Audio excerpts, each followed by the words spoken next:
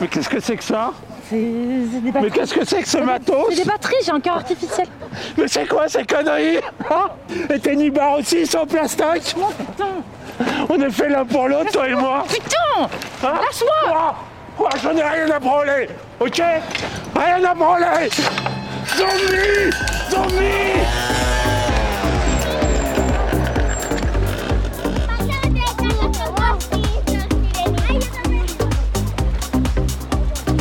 Boris! C'est qui, Boris? Attends, je vais le chercher, c'est un... C'est tout? ça veut dire quoi, c'est tout? Juste un pote. Bah ouais, c'est un pote. Ouais. Un pote de Pierre. T'as l'air gêné? Bah non, je suis pas gênée. Ça aussi peut être trop bizarre de dire est-ce que tu veux sortir avec moi? Et ça, je me souviens quand j'étais petite, enfin ado, je me disais mais en fait comment ils font les adultes pour savoir qu'ils veulent sortir ensemble? Tu vois? Comme je comprenais pas, genre quand mon père était avec des amis et qu'ils rigolaient tous en même temps, je comprenais pas pourquoi ils rigolaient tous en même temps. Je me disais, je comprends pas comment un truc peut faire rire tout le monde. Qu'est-ce que tu dis? Tu dis rien? Non? Rien?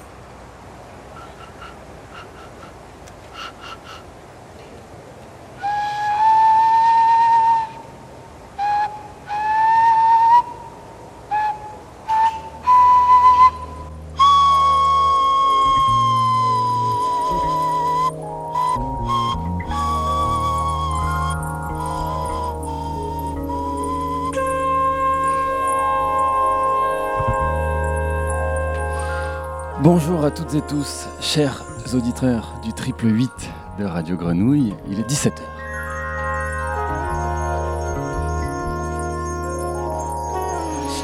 Mario Bompart au micro et Sebastien Geli aujourd'hui à la régie pour cette troisième émission, déjà de cette 33e édition du FID, et nous sommes toujours en direct du Blum, en bas du Hardplex et en haut de la Canebière.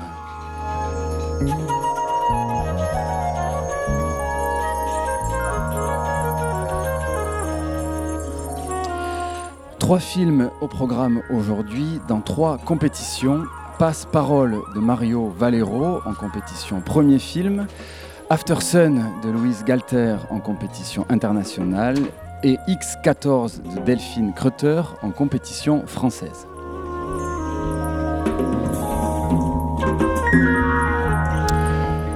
Et on commence notre émission avec Valero. Bonjour Mario.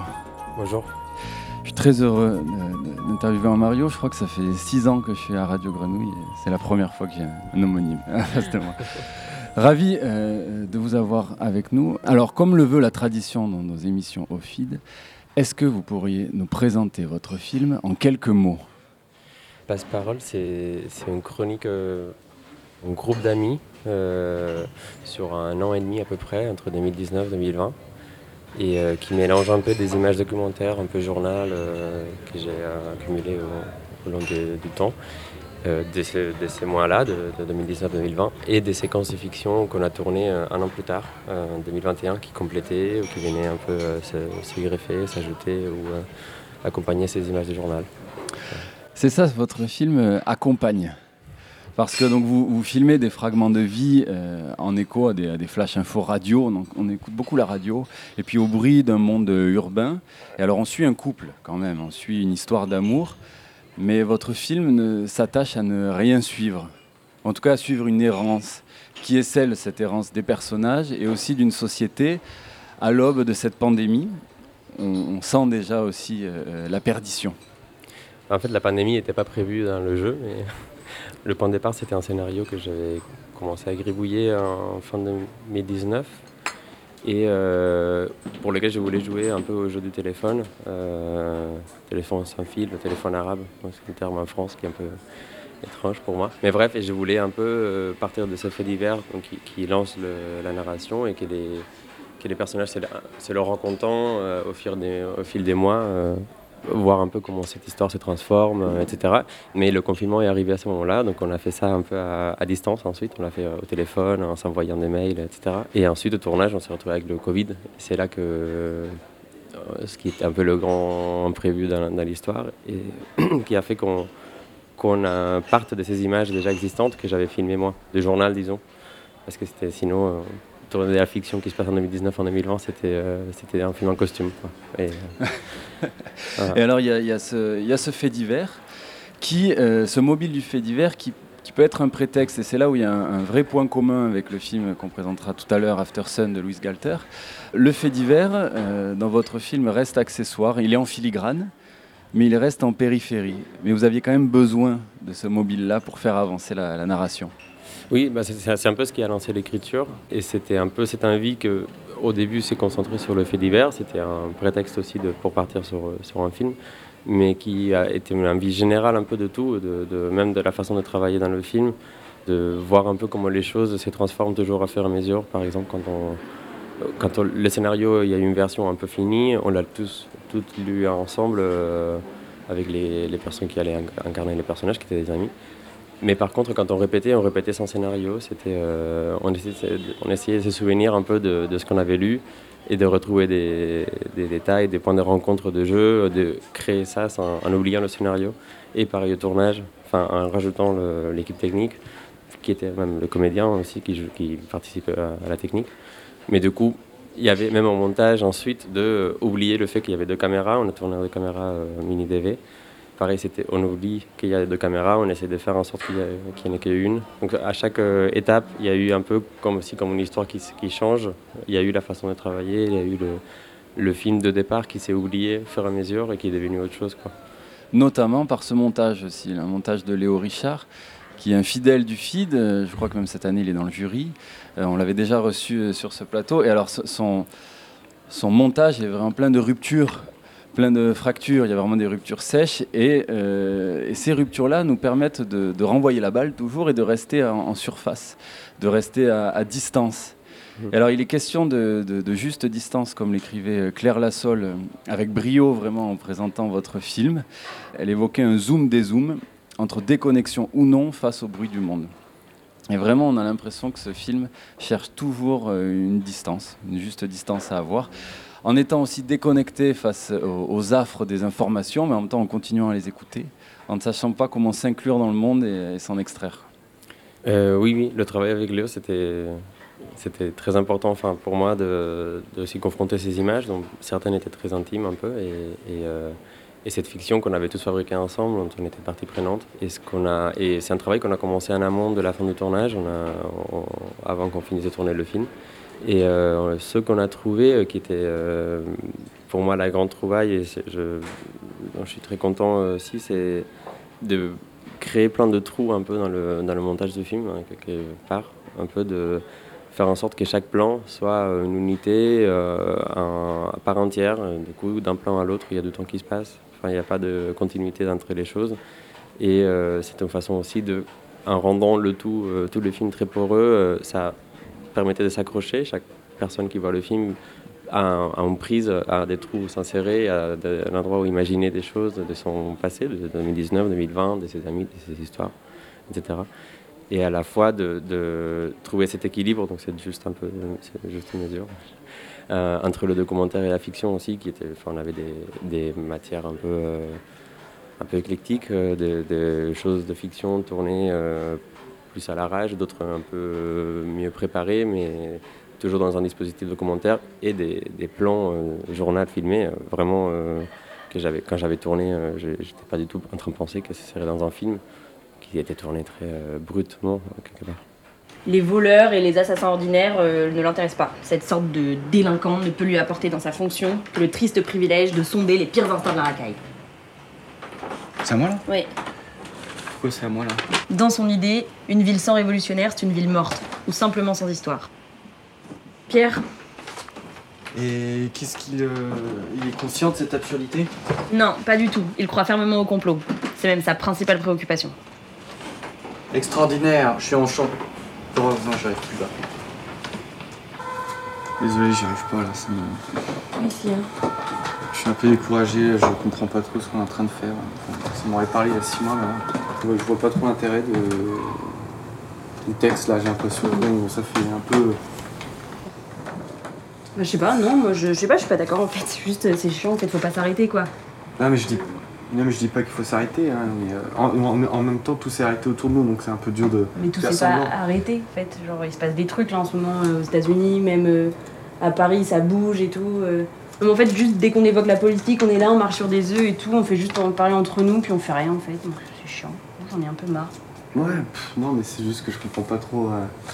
Ça fait un peu. Entre fermé sur soi-même, là, je trouve qu'il y a aucun lien avec le texte, là. Pierre. Et ce qu'on a vécu. Enfin, en tout cas, maintenant, là, ça me semble un peu ridicule. Ouais. C'est vrai. Mais je sais pas. Qu'est-ce qu'il y a là? Être fermé sur soi-même, c'est aussi le sentiment d'une génération qui peut être en quête d'utopie, d'un renouveau. Et vous montrez cette incapacité à se comprendre. C'est entre les discours politiques et ces grands questionnements sociétaux et les raisonnements de cette jeunesse, en tout cas de ce groupe de gens. Oui, là c'est une séquence, c'est peut-être la séquence la plus méta quelque part. Parce que les deux personnages parlent un peu des questionnements ils sont en train de répéter une pièce de théâtre. C'est pas une pièce de théâtre à la base, c'est un roman d'Albert Crossery, Un complot de certains banques. Et ils répètent ces textes que dans l'histoire, ils ont parlé d'un atelier de théâtre plutôt. Et là, ils se retrouvent à reprendre les répétitions après le confinement et à se poser des questions de qu'est-ce qu'on fait avec tout ça. Et quel sens, ouais. Voilà. Et Mario, où est-ce que vous avez posé vos valises dans votre vie? Vous les avez posées ou... Moi? Parce qu'il y a cette question-là aussi, hein. Ils aménagent, déménagent, où ils se posent des questions dans le film. Votre film se situe entre des villes dont on entend souvent parler, donc entre Marseille, Paris, Bruxelles. Troyes, finalement, j'avais l'impression, capitale de cette jeunesse qui peut être en quête d'une vie alternative urbaine ou d'un nouveau type de vie. On voit souvent arriver à Marseille des Parisiens ou des Marseillais qui partent à Bruxelles ou qui repartent à Paris. Enfin, il y a un jeu en triangle entre ces trois villes assez fort, d'une génération qui chemine entre ces villes et qui essaye de s'y construire, de poser finalement ses valises quelque part. Oui, alors les miennes, là, je suis un peu en questionnement, mais c'est pas le sujet ici. Mais non, les villes, elles sont... Enfin, Paris, c'est parce que j'habitais à ce moment-là à Paris, j'habite plus ou moins toujours. Mais ensuite, c'est venu très naturellement. C'est des villes dans lesquelles on circule, enfin, moi, mes amis, ouais. Mais aussi les gens qui entourent. Il y a un peu ces mouvements dont tu parles. Général, Bruxelles aussi, moi je viens de Barcelone, enfin, c'est un peu une espèce de diagonale un peu banane entre laquelle je circule, mais vu que c'était très improvisé aussi à plein d'endroits, c'est forcément... les villes ne sont pas des personnages, on non. Le sent, elles ne sont pas pensées, en tout cas dès l'écriture, enfin, j'en avais pas l'impression. Oui. Et alors la lumière, quel rôle joue-t-elle dans cette écriture? Parce qu'elle est assez sombre. C'est aussi un lien avec Aftersun, un lien assez fort. Peu de lumière lorsqu'on filme les intérieurs, même les ciels sont gris, notamment à Marseille. C'est un film assez automnal. Oui, ou hivernal. On a tourné un mini DV. C'est vrai que la vidéo, il y a... Enfin, moi j'ai tendance, mais aussi parce que je pense que ça rend mieux comme ça, mais c'est à sous-exposer. C'est une image qui marche mieux dans les lumières, un peu, enfin, quand c'est un peu sombre. Mais surtout aussi, on a tourné en lumière naturelle tout le long. Et il y a plein de moments où c'est tourné pas du tout avec une lumière de prévue, c'est documentaire. Et si on a tourné en lumière naturelle, c'était aussi beaucoup pour... et on a tourné aussi dans la longueur des prises, en laissant les comédiens faire un peu comme ils sentaient, déambuler dans l'espace, bouger, se lever. J'avais envie qu'il y ait cette liberté et aussi qu'avec Raymond, on était à deux caméras, qu'on puisse se perdre un peu dans ce qui est en train de se passer et devenir un peu un personnage de plus, quoi, être mêlé à l'histoire et du coup que la lumière parfois elle soit un peu étonnante parce qu'on aurait éclairé autrement avec une intention dans un film tourné plus classiquement. Et là c'était l'idée aussi, c'est de se retrouver dans des contraintes, dans des cadres ou dans des axes un peu moins prévus, plus comme quelqu'un qui filmerait ça sans trop avoir prévu de le faire. Et alors je reviens à Claire qui dit que c'est vrai que le film additionne les gros plans, vous filmez de près les visages, et elle dit ce sont les visages amis, aimés, cueillis par Mario Valero, en plan serré et caressant, comme un bouquet de fleurs dont on sait qu'elles vont faner. Et alors c'est vrai qu'en regardant le film, j'avais presque l'impression qu'elles étaient déjà fanées ou sur le point de l'être. Comme peut l'être aussi la trentaine, comme une fleur fanée de la jeunesse aussi, et des illusions qui vont avec. Après, moi, je l'ai pris aussi beaucoup comme elle parlait un peu des souvenirs. Et c'est peut-être un peu ce qui était plus aussi à l'origine des images documentaires, c'est qui n'était pas prévu de devenir un jour un film. Et c'est aussi le fait que je filme tout le temps, un peu souvent, avec une petite caméra DV et que derrière, il y a quelque part l'envie de fixer, de garder des souvenirs, de collectionner ces moments. Et je me retrouve souvent à filmer de là où je suis parce que tout d'un coup, j'ai un moment un peu où je me sens bien et où ce qui se passe me touche. Et souvent, je ne suis pas au plus près, je ne viens pas brusquer la personne avec la caméra, donc je suis plutôt en longue focale. Je zoome. Et d'où les gros plans. Et d'où la longue focale un peu tout le long du film. Et précarissante, c'est très gentil. Franchement, je crois que là, Prochain arrêt. Point d'eau. Gare chemin de la Coquette. Quoi? Rien. Rien? Ça commence pas par un H. Au Rhin. Boum! Un point. 2019. Alors là, tu as... Hipster. Ah ok, pas mal. Mais bon, hipster, j'en ai mis un aussi. Hipster, c'est pas que 2019. Tu peux mettre hipster, mais hipster, tu vois, ça va pas. Ça va, j'en ai 2 là. Non, t'en as qu'un. Oui, mais j'en ai 2, j'ai 3 pauvres. Ok, bon. Plante. Hortensia. Pas mal, pas mal. Hibiscus. Pas mal. Pas mal. Allez, on y va. Insulte, alors là, ça va être bien. Vas-y. Hataï. Huguenot. Ouais, Huguenot. Ça va, ça marche, Huguenot. C'est pas vraiment une insulte, Huguenot. C'était des protestants, c'était une insulte. Bah, quand Sale t'étais Huguenot. catholique. Ouais, quand t'étais catholique, oui. Moi, je devrais te donner un 0,5 points pour ça, mais bon. Non. Hataï, tu vois ce que ça veut dire? Non. Hataï. Bon, je vais pas le dire. Ok, plat. Alors là, attention, plat, parce que je suis pas sûr que ça marche, moi. Vas-y. Haricot la mode niçoise, ça existe, mais bon. Ouais. Je pense que je suis sympa, je mets 0 parce que Non, c'est non, vrai. non. Non, la vérité, c'est que je l'ai inventé, ça existe pas du tout. Haricot à la mode niçoise. Mais c'est mon taux de stress, tu vois. C'est genre, vers la fin, je suis en panique. J'adore. Alors, vas-y. Fais-le, Moi, toi. j'ai 3. Moi, ok, je me mets 0 pour le dernier. Non, mais vas-y, moi je dis qu'on peut inventer des Ok, plats. ouais, vas-y, on invente des plats. D'accord. Puis ça se trouve, ça peut être bien. Peut-être que ça existe. C'est moi qui fais l'alphabet ou c'est toi? Toi, vas-y. Attends, faut que j'aille vite. Stop. K. K. J'en reviens pas, quoi. Tu vas vite, mais après, Bon, c'est pas grave, c'est d'accord. chacun Bon, sa bah, je technique. fais- Non, mais c'est bien que t'ailles vite, c'est juste qu'en 2 secondes, t'arrives à la lettre K, je trouve ça bizarre. Mais bon. D'accord. Attends, je refais lentement, d'accord? Stop. D. Donc ils font un bac dans le wagon d'un train. Donc le bac est un jeu de mots, un jeu de passe-parole aussi. Je l'ai laissé un peu long parce que ce jeu, je trouve, renvoie au passe-parole, au titre du film, mais aussi au passe-temps. Quand on fait un bac dans un train, c'est qu'il faut passer le temps. Et je trouve que le passe-parole induit aussi le passe-temps. Enfin, votre film m'a renvoyé à ça, au temps qui passe. Oui, clairement, dans la façon dont on l'a construit, mais aussi dans cette envie un peu de montrer un peu un temps dense et pas concentré sur une narration où il y a des événements marquants et d'autres moins importants. Là, on a tout mis à plat aussi, parce que parfois, il y a des choses importantes pour les personnages qu'on peut sentir dans des choses un peu plus banales.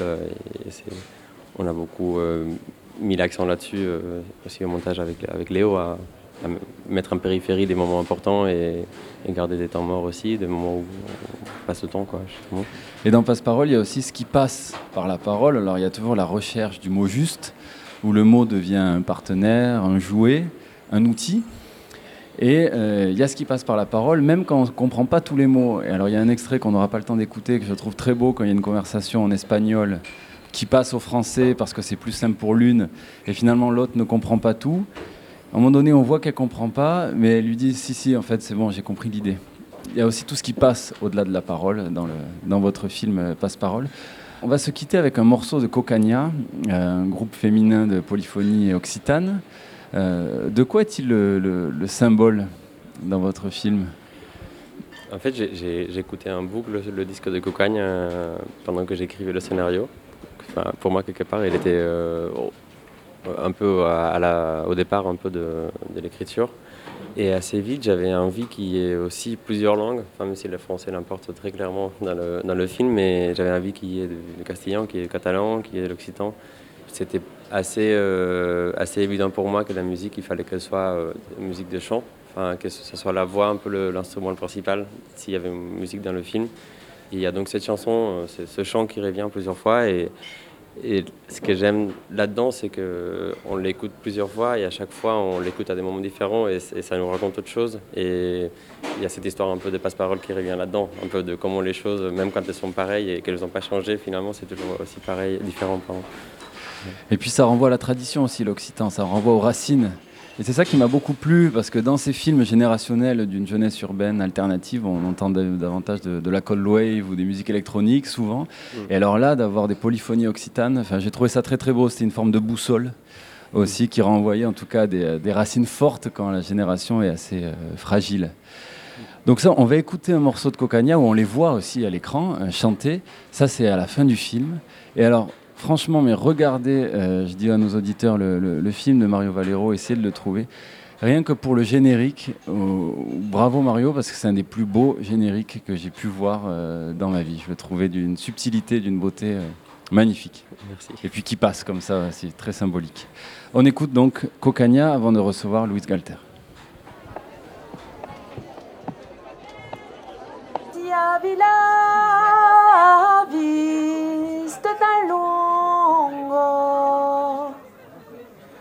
Cum junelo pensamen, contemplari ta persona, tus veliosa, tot moment, cau que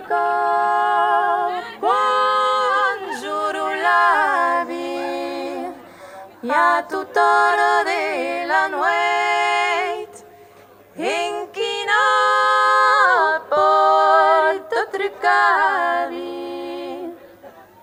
tot lo món em vole obrir ara per tant que en truqui tot lo món.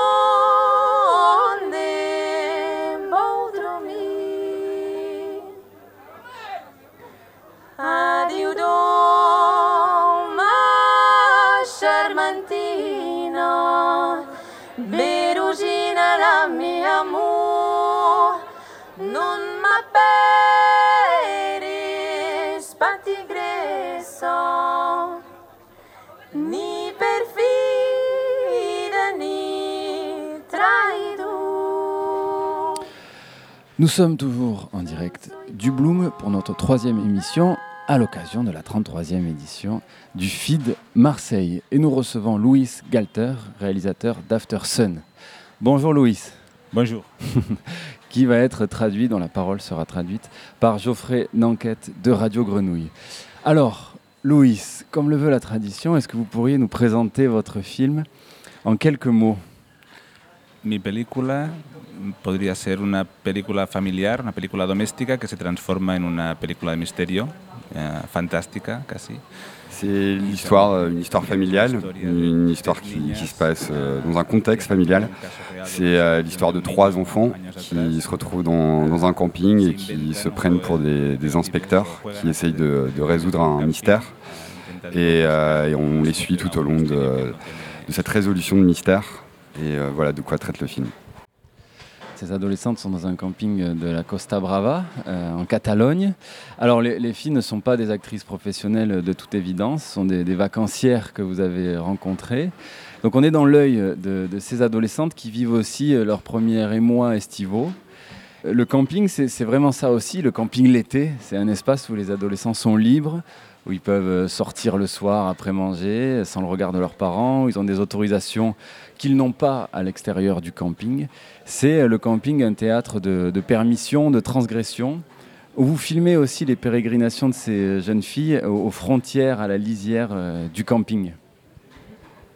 Sí, un poco el juego con las niñas era un juego como de doble dirección, ¿no? O sea, de alguna manera nosotros como adultos nos poníamos en una situación como de más niños, ¿no? Nos apetecía jugar con la cámara y con los géneros cinematográficos, y las niñas, que eran como niñas de verdad, improvisaban muchos diálogos, improvisaban como lo que veían, lo que no veían, nos daban como pistas para nosotros poder seguir escribiendo la película. No era una película escrita antes, no había un guión fijo, sino que cada día nos encontrábamos y un poco improvisábamos sobre el hecho de qué podía parecer sospechoso en un camping, qué les apetecía mirar o qué veían en una situation qui passait à notre lado.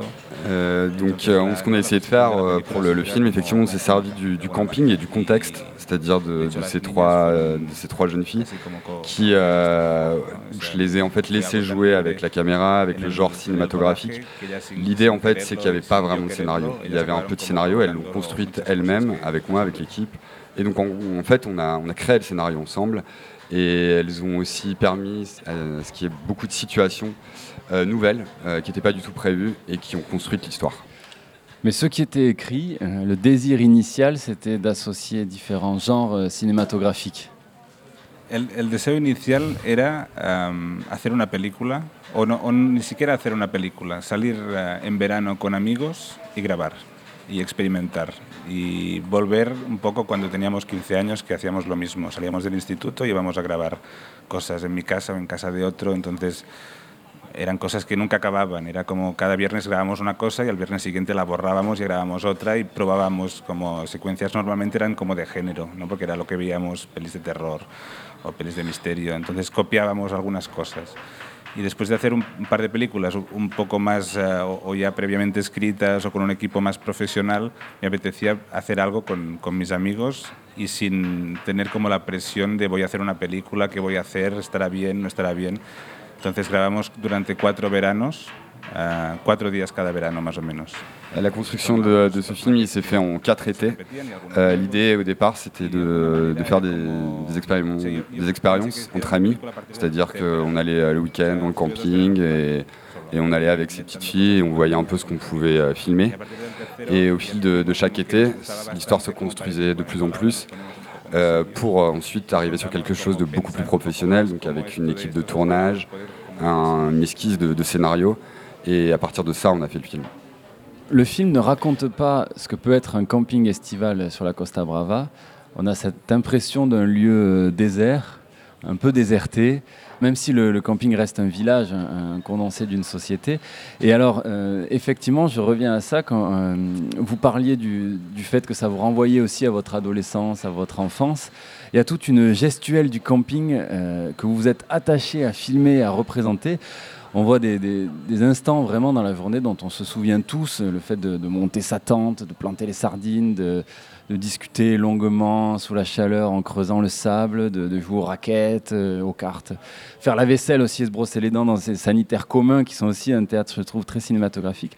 Vous vouliez représenter les codes et les rituels du camping. On y sent du coup une nostalgie et un attachement personnel. Había como, bueno, lo que has comentado, ¿no? O sea, como una guía de lo que es un camping, ¿no? O sea, por ejemplo, lo de montar la tienda, yo lo grabé como un tutorial, grabé todo cómo se monta una tienda con planos fijos, como si fuese Bresson un poco, ¿no? Con las manos y todo, intentando hacer como un tutorial de cómo montar una tienda, pero pensando en que luego en el montaje, cuando tenía como otras imágenes con las que montarlo, acabó siendo como algo muy siniestro, ¿no? Entonces había como un punto de partida más cotidiano o más nostálgico, ¿no? También con el tipo de cámara que lo hacíamos, ¿no? Que nos transportaba un poco al pasado. Pero luego en el montaje descubrimos como la manera de convertir algo cotidiano en algo siniestro o algo como malsano. L'idée, donc, c'était d'avoir en fait au début, on a fait des scènes où c'était juste un guide qui pouvait vraiment ressembler à des tutoriels de comment monter une tente, comment s'installer dans un camping. Et en fait, ce qu'on essaie de créer, c'est du quotidien. Et ce quotidien, au début, il a l'air gai, il a l'air sain, il a l'air simple. Et en fait, petit à petit, on le rend très obscur, voire suspect. Donc on passe vraiment de quelque chose de normal, de sain, de simple, à quelque chose d'obscur et de complexe. Puis il y a aussi une ambiance marécageuse qui joue avec les codes du polar et la musique qui peut sublimer ses émotions et renvoyer directement à certains genres cinématographiques. Et alors Aftersun, donc c'est après le soleil, mais le soleil c'est aussi l'enfance. Le film aurait pu s'appeler Après l'enfance. Sí, a veces me preguntan por el título y nunca sé qué decir porque fue un poco de Aftersun, o sea, como no pensamos mucho en qué significaba. Y a veces cuando lo decía también, como en inglés podía ser Aftersun, como después del hijo también, o Aftersun, después de la arena, ¿no? Que es como un personaje... Alors on me demande souvent de quoi vient ce titre. Je ne sais pas toujours quoi répondre. Par contre, je peux juste dire que ça me fait penser parfois à Après le fils, Aftersun, et Après le soleil, bien sûr, qui est le titre. Il faut savoir qu'il y a le seul lien que moi je trouve dedans, c'est un lien avec le sable qu'on voit souvent dans le film. Ensuite, moi, j'ai pas de théorie particulière là-dessus. Effectivement, le sable a un rôle très particulier. Mais il y a un grain de l'image qui, j'imagine, est pensé aussi dès l'écriture, ou en tout cas dans le choix de la caméra. Une lumière assez obscure dans ce camping estival. Sí. De hecho, es una película que empieza más luminosa, más estival, más con el sol. Y a medida que las niñas van como entrando más en su propia fantasía de qué ha pasado o quién es el culpable o de quién sospecho, la película se va volviendo más oscura, ¿no? Y de alguna manera esta cámara que se usa normalmente para grabar cosas luminosas o cosas familiares o íntimas, o sea, sin ningún componente oscuro. On commence avec quelque chose de lumineux et on va vers ensuite de la fantaisie, mais une fantaisie qui est assez obscure, puisqu'en fait ces jeunes filles, elles imaginent petit à petit quelque chose d'assez sinistre. Et en fait, moi j'ai voulu utiliser une caméra familiale qui en général filme des choses assez gaies, assez lumineuses. Et justement, j'ai pris le contre-pied en filmant ça de manière assez obscure, parfois même avec du flou, qui laisse imaginer des choses pas forcément très, très bonnes. Et ensuite, ce que j'ai vraiment voulu faire, c'est que cette caméra, c'est une caméra que j'avais quand j'étais jeune. Donc j'ai pu la réutiliser et avec des moyens professionnels, c'est-à-dire avec un bon montage, avec un propos derrière. Et voilà, pour moi, en fait, oui, cette caméra, elle est importante et j'ai voulu vraiment faire quelque chose. C'est cet assemblage qui est intéressant, avec une caméra légère aussi, qui induit la légèreté, alors que le mobile du fait divers, lui, est beaucoup plus lourd, beaucoup plus grave. Quels ont pu être les cinéastes qui vous ont inspiré pour ce film ou qui vous influencent plus largement? No sé, un poco la gracia de esta película es que podíamos imitar películas de serie B, o que no había una película en concreto, un cineasta, era como algo que hemos visto millones de veces, ¿no? O, no sé, utilizar como iconos imágenes icónicas, ¿no? Un cuchillo, una pistola, una caja de que no sabes lo que hay dentro, una persona fumando, una mujer con una peluca rubia. O sea, cosas que no pertenecen a veces como a un cine de calidad, pero que es a veces más divertido o tiene como una propuesta más no sé, más juguetona, ¿no? Tiene como algo de juego. Entonces, esto era lo que nos movía más. Y luego también es como cuando vas montando, que es cuando piensas más como una persona adulta o que ha estudiado cosas o ha visto más cine, pues luego ya piensas en Bresson o como algo que tú filmaste pensando igual que era Bresson, luego es Lynch. Bah alors, je ne sais pas exactement quelles sont mes influences. Par contre, c'est vrai qu'on peut y voir des références à des séries B. Moi, j'ai beaucoup travaillé autour des images iconiques. C'est pour ça qu'on voit des pistolets, des couteaux, des caisses, une femme blonde. Où il y a l'ours en peluche, la mascotte. Et donc il y a un peu toutes ces images qui reviennent. J'ai essayé en fait de mettre au centre du film le jeu, puisque on est dans l'enfance. Et en même temps, j'ai toujours travaillé sur ce côté obscur, un peu à la Lynch, à la Bresson. C'est ce qui m'intéressait le plus. Et ensuite, il y a aussi un travail sur l'image qui ressemble... Alors, j'ai pas envie de massacrer son prénom et son nom. Fritz Lang. Ouais. Ah, ok. Et c'est ça qui est très intéressant dans ce film, effectivement, c'est qu'il y a un côté très joué, et on est dans cette bascule entre l'enfance et le regard de l'adulte, toujours, et effectivement dans les codes qu'on retrouve. Et alors moi qui ai toujours adoré creuser dans le sable en me disant qu'on pourrait y trouver des trésors, là, effectivement, on y trouve autre chose, mais cet imaginaire-là aussi renvoie à des symboles bien plus grands.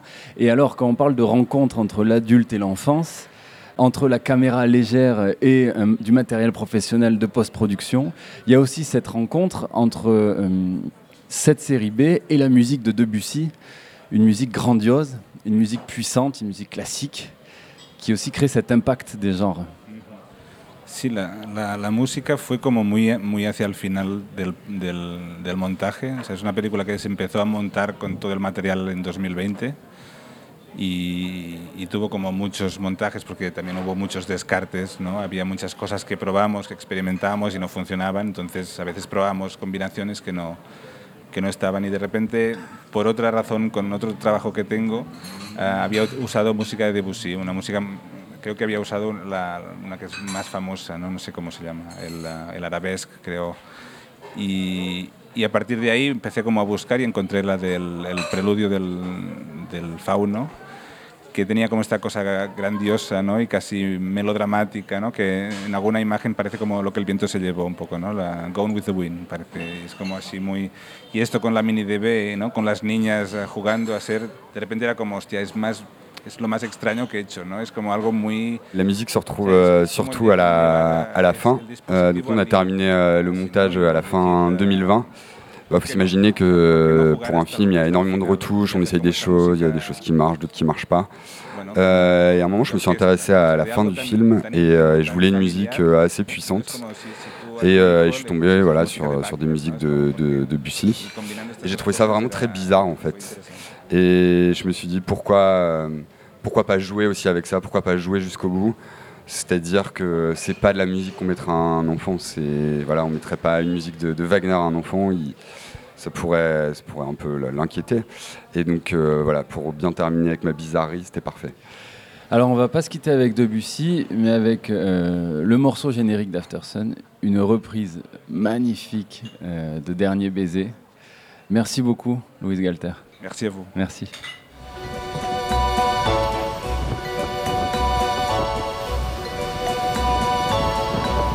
Bella fida l'estiu a la platja ens hem de deixar com tothom, potser per sempre més, que oblidem aquesta platja i els nostres records. Quan ve la fi de l'estiu a la platja es vol acabar l'amor tal com has començat, un saler de la platja amb els nostres records.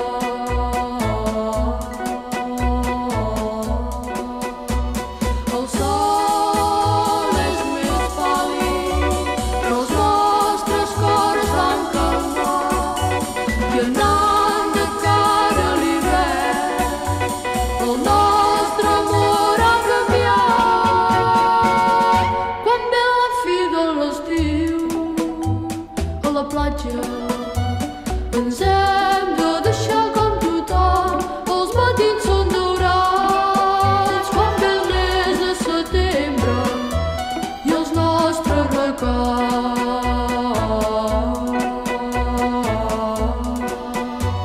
El sol és més pàl·lid, però els nostres cors van calmar i anant de cara a l'hivern el nostre amor ha canviat.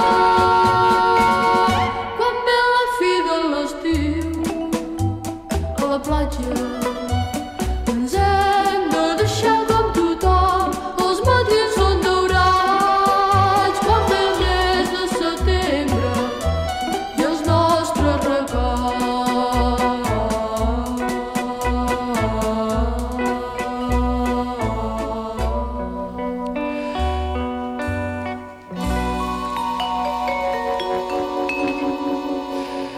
Et ces petites notes lugubres à la fin de Aftersun de Louise Galter. Un grand merci à Joffrey Nanquette pour la traduction. Nous sommes toujours en direct du Blum pour la 33e édition du FID et nous accueillons Léna Rivière de La Grenouille pour évoquer un dernier film, le film de Delphine Kreuter et son équipe. Bonjour auditeuristes et bonjour Mario. Et bonjour aussi l'équipe du film X14. Bonjour. Bonjour. On va quand même vous présenter Bonjour un par un. Donc François Ardouzin, acteur. Ardouvin, excusez-moi. Exactement. Delphine Kreuter. Oui. Et Nicolas Joriot. C'est bien ça. Donc vous êtes une partie de l'équipe du film X14. X14, c'est le nom du robot à taille humaine qui tient compagnie à Lise, une jeune femme aux yeux façon raton laveur, capuche noire et collant stylé, le cœur branché, on y reviendra, et qui essaie de cohabiter avec sa solitude. Il y a un chat, un robot nettoyeur, une mère pas vraiment là, un voisin perché et attachant, Paris gris et beaucoup de bips. J'ai essayé de résumer succinctement un film où il y a beaucoup d'éléments. Est-ce que, Delphine, vous trouvez que c'est juste ? Oui, et ce qui est dans tous les éléments que vous avez cités sont en fait des personnages. Et tout le monde est vivant, tout le monde est mort. J'ai flouté la limite entre ce qui était vivant et mort, quoi. L'aspirateur a un rôle de petit compagnon adorable. La mère, qui est censée être vivante en fait et qui est jamais là, mais qu'on voit sur le téléphone en 2D, enfin jamais en chair, quoi. Le chat, on lui donne à manger quand il est vivant, mais on lui donne à manger quand il est mort aussi. Les poissons, qui sont des robots aussi. Et tout le monde est hybride, c'est-à-dire que la fille, elle a un cœur artificiel, donc elle est à moitié une machine. Le robot, qui est lui totalement une machine, on se demande si c'est pas lui qui a plus de cœur que les autres. Voilà, il y a une ouverture, oui, c'est ça. La frontière sur l'animé, c'est flouté, quoi. On ne sait pas si ce qui est au cœur est la question de la robotique et de la technologie, et que le vivant à ce moment-là est en filigrane, ça s'inverse continuellement, ça se complète en fait pendant le film. Comment vous en êtes arrivé à ce que la technologie soit aussi centrale dans ce film-là ? C'est quelque chose qui vous précède ? En fait, c'est pas vraiment disons qu'il y a une partie de la modernité qui vise vraiment, mais depuis toujours, vous avez remarqué, à combler un manque fondamental, enfin un manque humain, quoi. Je ne serai plus jamais seule, et au prix de n'importe quelle illusion, mais comme le fait la religion, en fait. Enfin, c'est des idées qui ont découlé directement de mon premier film, en fait. Et c'est ça, et ce robot, ce qui compte, c'est cette altérité, qu'elle soit réelle ou pas, enfin humaine ou non humaine. En tout cas, elle joue son rôle, elle trouble la solitude, elle comble le manque. Et finalement, oui, c'est ça, c'est que la modernité, enfin une partie de la modernité donne ça à l'humain, quoi. Mais c'est nous qui l'avons cherché, à mon avis, hein. Comme les écrans, on l'a cherché, on en avait besoin, je pense. Le rapport à l'écran dans X14, c'est vrai que c'est le rapport aussi à cette mère qui n'est pas vraiment là, comme vous l'évoquiez, et qui est juste un écran qui parle. Et le lien qui serait plus humain à ce moment-là, c'est X14, donc ce robot à taille humaine, voire un peu plus, qui est assez imposant, et qui a une dégaine, il faut en parler. Il y a le mot punk qui viendrait spontanément. Je ne sais pas si c'est une étiquette qui marche ou c'est un peu facile parce qu'il a une crête. C'est à cause de la crête, ouais. Mais la crête, c'est pareil, c'est encore c'est le même ressort, c'est-à-dire que c'est une crête en vraie fourrure. Et bon, je ne vais pas dire la fin du film, mais effectivement... comme si même dans la machine il y avait une zone de sauvagerie, quoi, et donc de liberté en fait, que je voudrais accorder à tous, quoi. Oui, elle, le personnage principal, Lise, c'est une héroïne qui donc a un cœur branché qui fonctionne à pile parce que c'est un cœur artificiel, c'est un robot aussi à sa manière, et elle aussi, elle est à la frontière constamment de ce sauvage. Des fois elle est touchante, mais des fois elle est très dure. Elle a ce truc où on ne sait pas si elle cohabite avec sa solitude ou si elle est entre la mort et la vie, elle aussi, constamment. Carrément. Mais en fait, j'ai aussi pensé, mais en fait, c'est bizarre, mais j'ai pensé plus tard, quoi. Je me suis dit, mais X14, c'est aussi une sorte de personnification poétique de la mort, quoi. C'est-à-dire qu'en fait, elle vit avec... Enfin, elle a tellement été écrasée par la douleur qu'elle vit avec la mort, et la mort la rassure. C'est hyper difficile, en fait. Elle peut pas faire le deuil, elle peut pas quitter ce robot comme elle peut pas quitter la mort, quoi. Et du coup, il est ambivalent son rôle au robot, parce que finalement, il l'aide à se maintenir dans cette espèce d'état semi-vivant justement, Ouais, mais parce que il très l'empêche aussi de... il l'aide à survivre, mais il l'empêche de revivre, quoi. Ouais. Oui, ils ont une relation un peu complexe. Et finalement, c'est vraiment la chronique de deux libérations, quoi. Elle, de son côté, et finalement, même lui. Pour comprendre le côté à la fois décalé et punk de ce film X14, je vous propose d'écouter un extrait dans lequel Lise, l'héroïne, est seule dans son appartement le soir et que quelqu'un sonne à sa porte. Qu'est-ce que je cache derrière mon dos? Pardon? Devinez ce que je cache derrière mon dos d'après vous? Je sais pas du tout et je vous avoue que j'ai pas du tout le temps là, donc au revoir. Attendez, regardez, et le voilà! Ah, mon sac! Et tout n'est pas perdu! J'ai trouvé accroché à mon guidon! Bah merci. Ouais. Vous attendez pas à ça? Hein. Pardon? J'ai chaud. Eh bah faut pas vous gêner, on rentre pas comme ça chez les gens. Trop cool, un robot géant. Vous avez un robot géant, génial. Oui. Comment tu t'appelles? Comment il s'appelle? Comment tu t'appelles? Il s'appelle X14. Il parle pas? Bah non. Allez. X14, va donner des verres d'eau aux enfants dans la cuisine s'il te plaît. Ici. Essaye de m'attraper. Ah ouais. Et oh, X14. Il est où le coca? Et sans coca. Ils sont vraiment cool ces gosses, non? Ici, par là. Ce soir. Essaye de m'attraper. Tu vas pas m'attraper. Et c'est qui sur les photos? Mon mari et mon fils. Ah bah décidément, pas de bol. Ils sont morts il y a 2 ans dans un accident de voiture. Je suis vraiment désolé. Moi j'ai fait plusieurs infarctus et j'ai un cœur artificiel. Voilà. Je fonctionne avec des piles. Je suis une sorte de zombie en fait. Ah non, une zombie pas du tout, vous y êtes pas. Une cyborg à la rigueur, mais... Papa, j'ai trouvé un doudou qui pleurait tout seul dans la cuisine. Tu sais, comme toi t'es grande et qu'il est tout petit, ben tu peux le consoler. Oui, mais il pleurait à cause des choses qui lui font peur. Ah, Elliot a pété. Ça pue. C'est pas vrai, c'est X14. Non, c'est toi. Mais non, mais c'est qui a pété? C'est toi qui a pété. Bon allez, ça suffit là, vous me fatiguez avec vos gosses et vos conneries, c'est bon là. Non mais attends, en fait je les ai que le week-end et Elliot il est pas à moi. Ok, super. Ouais, c'est bon. Venez, on y va ou je vous atomise. Elle est méchante, cette dame.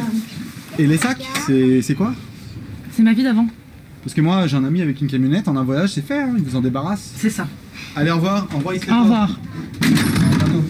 Moi, je dis qu'elle est méchante, cette dame. Oui, bon, ça va. C'est bon. Donc la voix masculine qu'on entend dans cet extrait, c'est vous, François. Ah oui, bonjour tout le monde. Heureux. C'est ça. Et donc, est-ce que c'était la première fois que vous jouiez dans un film ou vous étiez déjà acteur avant? J'ai lu passer quelque part que ça a été plus...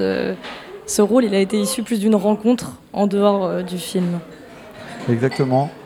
En fait, un beau jour, Delphine m'a téléphoné, elle m'a dit j'ai créé un personnage et j'ai pensé à toi pour ce rôle. Mais pourquoi? Ah, je sais pas, j'ai une espèce d'évidence, c'était lui, quoi. Du coup, voilà, je lui ai dit, bah écoute, faisons un bout d'essai déjà parce que je suis partant pour essayer. Et Mais puis, en fait, on a eu le temps de rien, on n'a rien essayé, t'es venu, on a tourné, et voilà, quoi. ça s'est passé comme ça. Du coup, bien, c'était vraiment dans la spontanéité que se passaient les journées. J'ai lu un peu le scénario en diagonale, mais je voulais pas... En fait, il y a vraiment un mystère pour moi parce que j'ai même pas vu le film. Et je voulais vraiment découvrir son travail, en fait. Et je voulais être un peu étranger à moi-même par rapport à ce tournage. Donc j'arrivais, j'apprenais rapidement les petites phrases, les scénettes. Et puis c'est comme ça qu'on a tourné les passages dans lesquels je joue. Et vous incarnez le personnage de Harvey, Ouais. qui, quelque part, est le personnage le moins lié à tout ce qui est robotique. C'est un peu le symbole de la vie pure. Même on le voit avec cet extrait où c'est l'éruption dans son appartement, avec les enfants, le bruit. C'est un personnage qui est vraiment éclatant, très vivant, très présent. Oui, c'est ça. C'est un personnage qui est vraiment dans l'instant présent. Il n'est pas vraiment même dans la projection. On dirait qu'il est plus dans le réel, dans l'immédiat, en fait. Et c'est ce qui lui donne sa joie et sa légèreté aussi, je pense.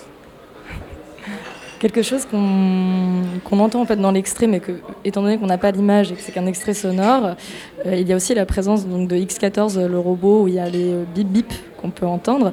Nicolas Joriot, c'est vous qui êtes à l'œuvre de toute la sonorisation derrière ce robot, c'est ça ? Oui, c'est bien ça, ouais. Comment ça a été pensé, ça, pour arriver à donner de la présence à un robot ?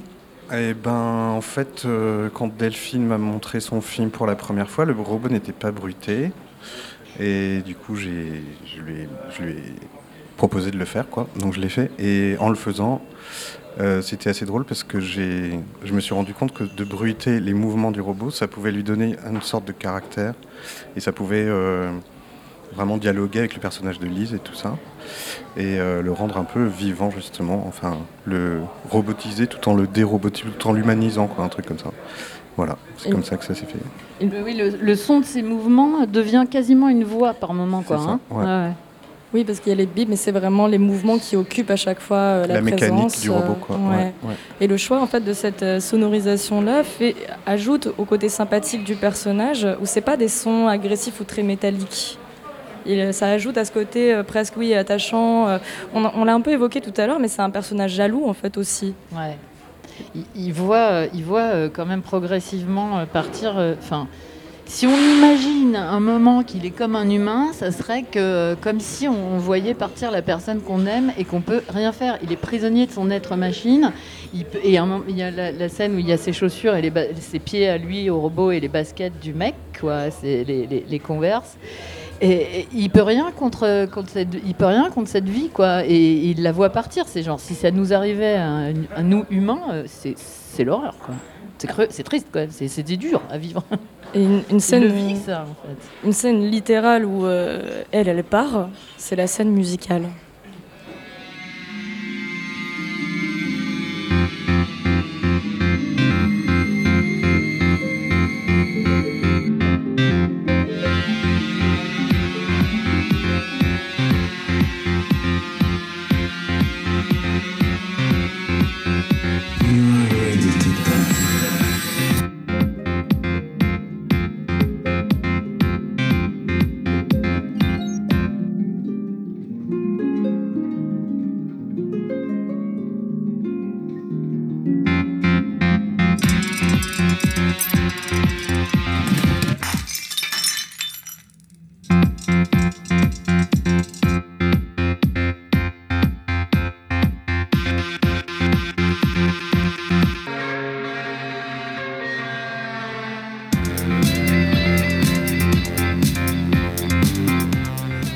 Cette scène, dans le film, elle est à la fois jouissive, parce qu'elle est pleine de vie, et en même temps, le choix du mix musical, c'est parfaitement à l'image, parce que je trouve qu'il y a un côté, encore une fois, punk, et le mélange synthé-harpe est à la fois désordonné, c'est brut et doux, et c'est ce qui colle à l'ensemble du film. Comment vous l'avez pensé, vous, Nicolas ? Déjà, on l'a pensé un peu à deux, avec Delphine. Je sais pas, moi j'ai l'impression que c'est la scène où elle dit oui, finalement. Elle s'en va pour de vrai. Elle se lance dans cette histoire, quoi. Et du coup... Mais c'est pas que, en même temps, c'est pas que youpi, le love et tout. Voilà, c'est vraiment ce que tu dis, quoi. C'est à double face, quoi. Il y a vraiment deux énergies, parce que elle dit oui, mais... Est-ce qu'elle pense non ? Non, on sait pas. En tout cas, on ressent elle est un peu torturée quand même. Ouais, c'est ça. Il y a toujours une ironie, une distance, un double, mais comme dans la vie, quoi. C'est jamais vraiment clair, quoi. Mais c'est ce qui fait que c'est pas tout à fait, c'est pas lugubre non plus comme film, alors qu'il y a des côtés très cyniques. Je pense notamment à la scène du chat dans le congélateur. Donc effectivement, il y a le robot qui vient le nourrir avec des croquettes. En termes de cynisme, on est pas mal. Et pourtant, le film, il tombe jamais dans quelque chose de glauque ou d'affligeant. Mais d'ailleurs, les gens, ils rigolent quand le robot donne à manger au chat mort. Parce que c'est drôle. Voilà. Non, mais je pense que c'est essentiel de rigoler, hein, surtout quand on est triste. Hein. Oui, et ça se voit que c'est vraiment pensé dans l'écriture de comment on arrive à interpréter, à vivre sa tristesse, et qu'il y a aussi une part de dérision là-dedans. Sur l'ambiance générale du film, en tout cas sur la mise en scène, il y a la question de la temporalité qui m'a un peu interrogée, puisque étant donné que c'est beaucoup lié la présence des robots, la question de la technologie avec les histoires aussi de clonage et tout ça par rapport aux chats, encore une fois. On aurait tendance à dire que c'est futuriste, sauf que en réalité non. Enfin, y a des images à la télé où on parle, je vois que ça parle du Brexit, donc on sait qu'on est dans une ère contemporaine. Vous, Delphine Kreuter, comment vous l'avez pensé aussi, cette question de la temporalité? Vous vouliez que ce soit, qu'on n'arrive pas à se situer Voilà, c'est ça. Je me suis dit, on s'en fout en fait. Comme un conte, voilà, il y a un personnage extraordinaire, il y a ceci, il y a cela, mais c'est maintenant et c'est un postulat à admettre et bon, si ça marche, tant mieux, quoi. Mais j'allais pas, la modernité surtout, c'est une idée, quoi. Hein, donc voilà, le robot, il est moderne comme, je ne sais pas, voilà, il a quand même un look un peu. Et ouais, c'est une idée. Donc alors après, c'est cohérent en fait de rester dans cette réalité. Faut juste peut-être faire un effort au début quand le film commence, ou se dire ok, je marche là-dedans, quoi. On a assez peu évoqué l'image pourquoi on parle là autant aussi des personnages, c'est parce que même la caméra elle colle beaucoup aux personnages. Il y a des moments où la caméra est subjective déjà très souvent avec le robot, pas que d'ailleurs, et la caméra point ou épaule vient vraiment coller. Ce qui apporte aussi ce côté un peu brusque des fois. Et on a du mal à interpréter à quel endroit ça peut être presque agressif pour les personnages. Mais pourtant, ils sont vraiment écrits avec beaucoup de tendresse. Il n'y a aucun personnage pour qui on n'a pas une forme d'attachement aussi en le voyant. Super. Et oui, non, mais c'est vrai, je filme et j'ai pourquoi toujours tu t'es pas senti agressé. Des fois, ils se demandaient ce que je faisais. Ils me disaient, mais tu m'as filmé là. Je filme et c'est vrai que il y a lui, l'acteur, la caméra et moi, quoi. On vit le truc ensemble, quoi. Et j'ai toujours tendance à les coller, quoi. Oui, c'est vrai. François, vous avez pas trouvé que c'était ni intrusif ni agressif, non, la caméra au plus près ouais. On s'en rendait pas compte, puis il y a des endroits où on était dans des petits appartements, dans des petits couloirs d'appartements, donc on était vraiment à l'étroit, réellement, quoi. À un moment, on se disait, on est collé, quoi. À un moment, tu me pousses. Puis elle, c'est vrai qu'elle il me pousse, mais du coup, on l'a gardé dans le film. Ah ouais, c'est bien. Parce qu'on voit au mouvement de caméra. Il y a une scène qui, à mon sens, est peut-être la plus, à mon sens à moi, la plus touchante, et où ça floute vraiment cette question du vivant et du robot qui est censé ne pas être vivant. C'est le moment où elle est complètement épuisée et qu'elle s'allonge en avant, on voit son dos presque nu, et elle dit « caresse-moi » en parlant à X14, et là on voit vraiment la fusion entre ce qui est censé être vivant, ce qui est censé être mort.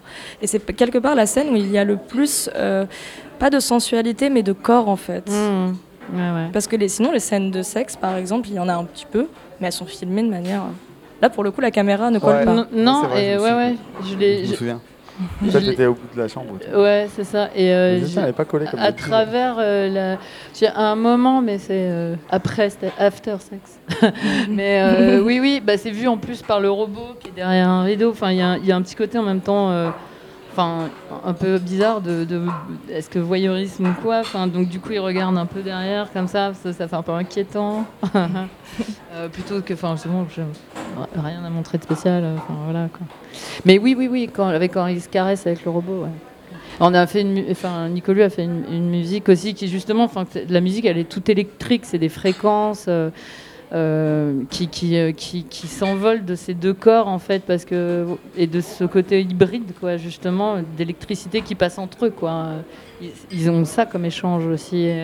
Il a essayé de comme si on la sent, l'électricité. Sonore. Dans l'air, ouais. Dans l'air. Puis sur le contexte du tournage, c'était étonnant parce que c'est vrai qu'on était toujours proche avec cette proximité avec la caméra. Et en même temps, c'était la période du Covid. C'est comme si elle cherchait de la vie, quoi. Elle disait, il faut qu'on fasse le film malgré que tout soit interdit, qu'on n'ait plus le droit de rien faire et tout. Vous étiez votre huis clos, en fait. Ouais. En tout cas, merci d'être venu sur ce plateau de Radio Grenouille. Merci beaucoup. À bientôt se quitter. Et je tenais à vous dire bravo, parce que c'est vraiment un magnifique film. Ouais. Merci beaucoup. Merci beaucoup. Merci. Au revoir. Merci à tous nos invités. Merci à Louis Galter, réalisateur d'Aftersun. Merci à Mario Valero, réalisateur de Passe Parole. Merci à Sebastien Geli à la régie ce soir. Merci Léna encore une fois. Merci à Joffrey Nanquette pour la traduction. Et on se retrouve, nous, demain, même heure, au Blum pour une 4e et avant-dernière émission. Et merci à vous, auditeuristes, pour votre écoute. Ciao.